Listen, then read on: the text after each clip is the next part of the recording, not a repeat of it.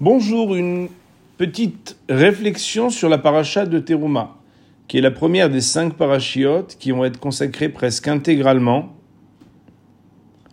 à l'édification du Mishkan, du sanctuaire portatif, qui est une sorte de résidence pour la présence divine sur terre, durant tout le voyage de Bnei Israël, avant qu'ils ne puissent plus tard installer définitivement ce qui sera le Beth Amikdash à Jérusalem, dont on souhaite la reconstruction très bientôt, Bimera B'Yameinu Amen.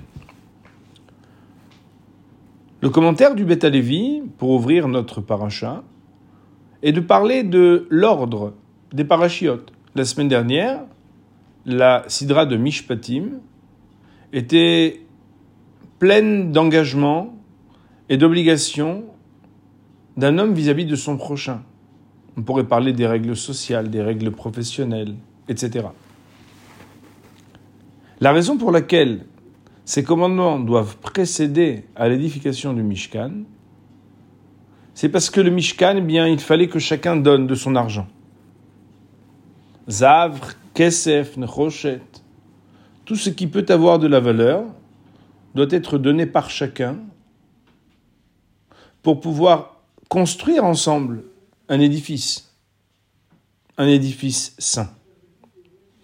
Et le Beth Alevi de dire que on ne peut le faire qu'avec un argent qui est propre et pas avec un argent qui est sale. C'est la raison pour laquelle il faut d'abord étudier la loi de Michpatim, avoir les mains propres et le portefeuille qui est pur, parce qu'on a gagné un argent propre et pas un argent sale, car l'argent sale ne peut pas servir à construire quelque chose de pur. D'ailleurs, dans le Zohar, j'avais une fois entendu un maître qui disait que sur l'argent sale, les forces du mal se font un plaisir de danser.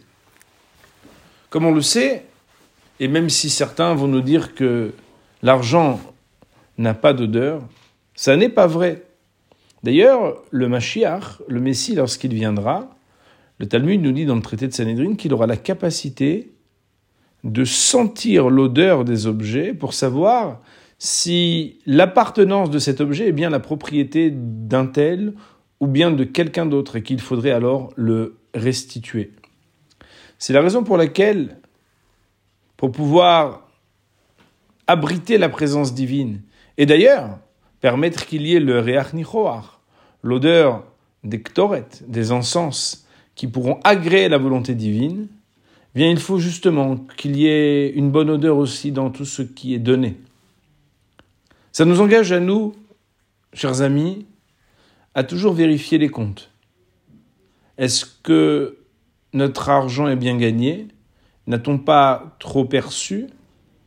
A-t-on bien géré ?